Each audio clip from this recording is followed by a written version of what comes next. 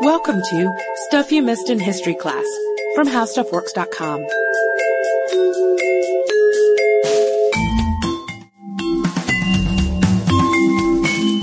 Hello and welcome to the podcast. I'm Katie Lambert. And I'm Sarah Dowdy. And today's subject is pretty serious, and it's been in the news a lot lately. And to me, it's always fascinating when something that happened in the past makes headlines. It's because of new archaeological insight or medical analysis or just the most thorough review of buried facts you could possibly do. And I think it's interesting because it gives people the chance to revisit a story that they may have only learned about in textbooks or in films.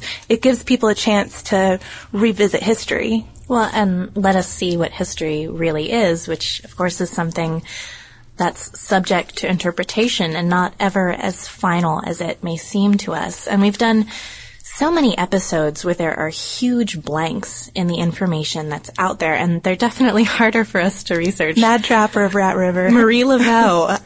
But there's some of your favorites, and a lot of those blank spots aren't ever going to be filled, but others can still come to light, and that's what we're talking about today. Yeah, our subject today would have been a very different kind of episode had we recorded it 1 week earlier, because it would have been before the release of the Saville Report, which is this 5,000-page blow-by-blow account of the events of Bloody Sunday, and it's really shined so much light on a very murky period in history. The BBC says the report's length and depth may have, and I quote, in any other context have rendered it a purely academic and historic document, but in the context of Northern Ireland, this report is alive with the lessons of history. But first, as always, we better go back a little bit and find out what happened before we can really understand this report and its significance. So in 1969, British soldiers had arrived in Northern Ireland to protect Catholics after all the rising tensions there were creating a lot of trouble. And by 1972, Irish nationalists believed that the British were just there as occupying forces. They wanted them out of the country. And it wasn't long before Northern Ireland's unionist government started to inter suspected paramilitaries without trial, something that was making people very upset. Another civil right that was taken away was the right to march, to protest, and people were getting really tired of this. So on January 30th, 1972, a civil rights group in Londonderry had decided to stage a peaceful mass demonstration to protest the ban. The march was organized by the Northern Ireland Civil Rights Association, and its organizers really meant for it to be peaceful, although riots at the time were a frequent event.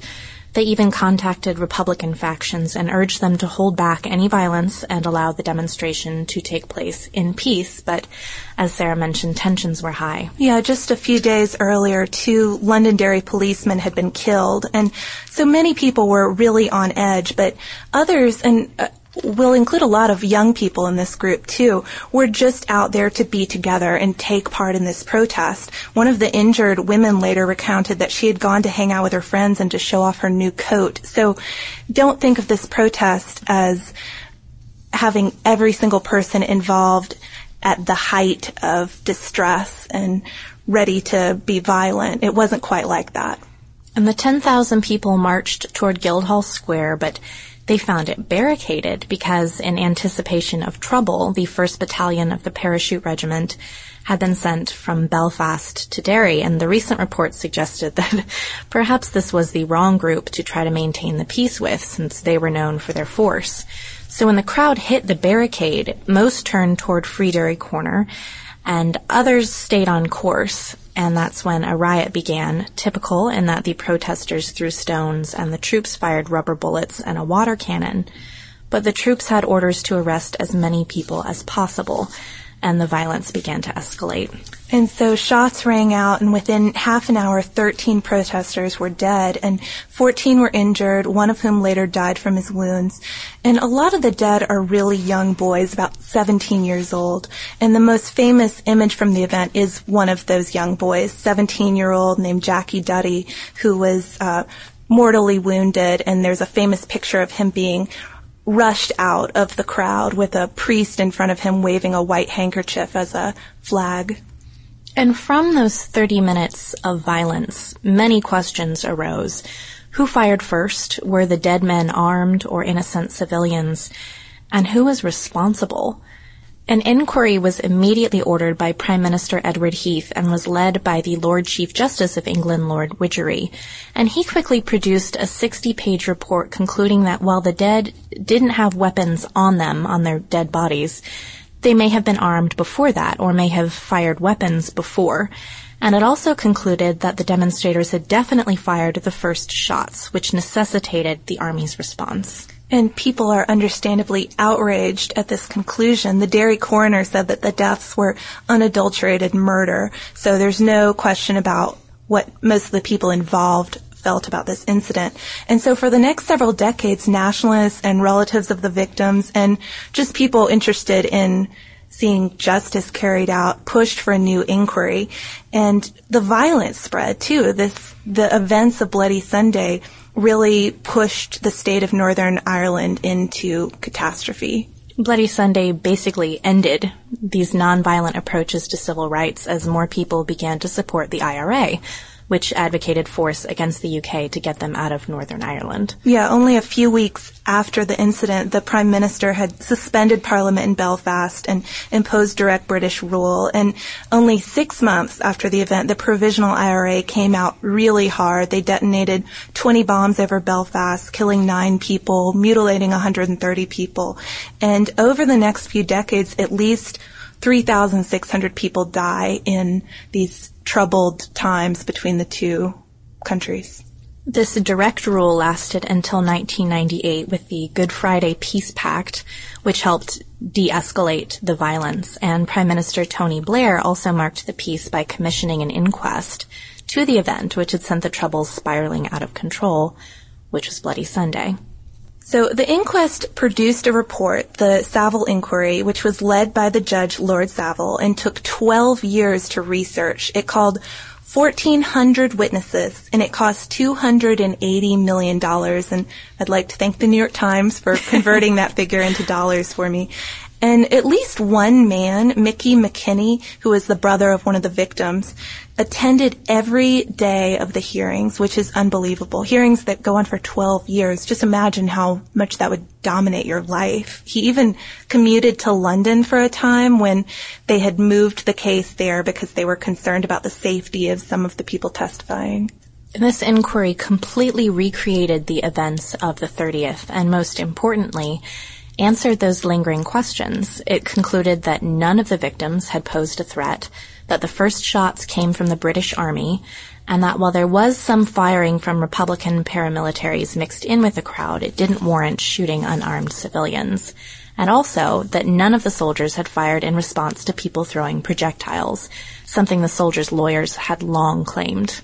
And then in this remarkable speech that happened just a few days before we're recording this, the still new Prime Minister, David Cameron, apologized before Parliament, saying that the Bloody Sunday shootings were, quote, both unjustified and unjustifiable, and that, quote, what happened should never, ever have happened. The families of those who died should not have had to live with the pain and hurt of that day and a lifetime of loss. Some members of our armed forces acted wrongly. The government is ultimately responsible for the conduct of the armed forces, and for that, on the behalf of the government and indeed our country, I am deeply sorry. So very powerful words to come from the Prime Minister to Parliament, and they were viewed by news people all over the world, and most importantly, people in Northern Ireland. Yeah, I've met with cheers in Londonderry. People were congregating with, photos of the victims and ripping up the old Widgery report to celebrate what he was saying. Yeah, and the report really does give us a lot of new insight into what actually happened, specific details. As I said earlier, it's really a blow-by-blow thing. The summary of the report is 60 pages. That's how long the old report is. That gives you a pretty good example of how detailed it is.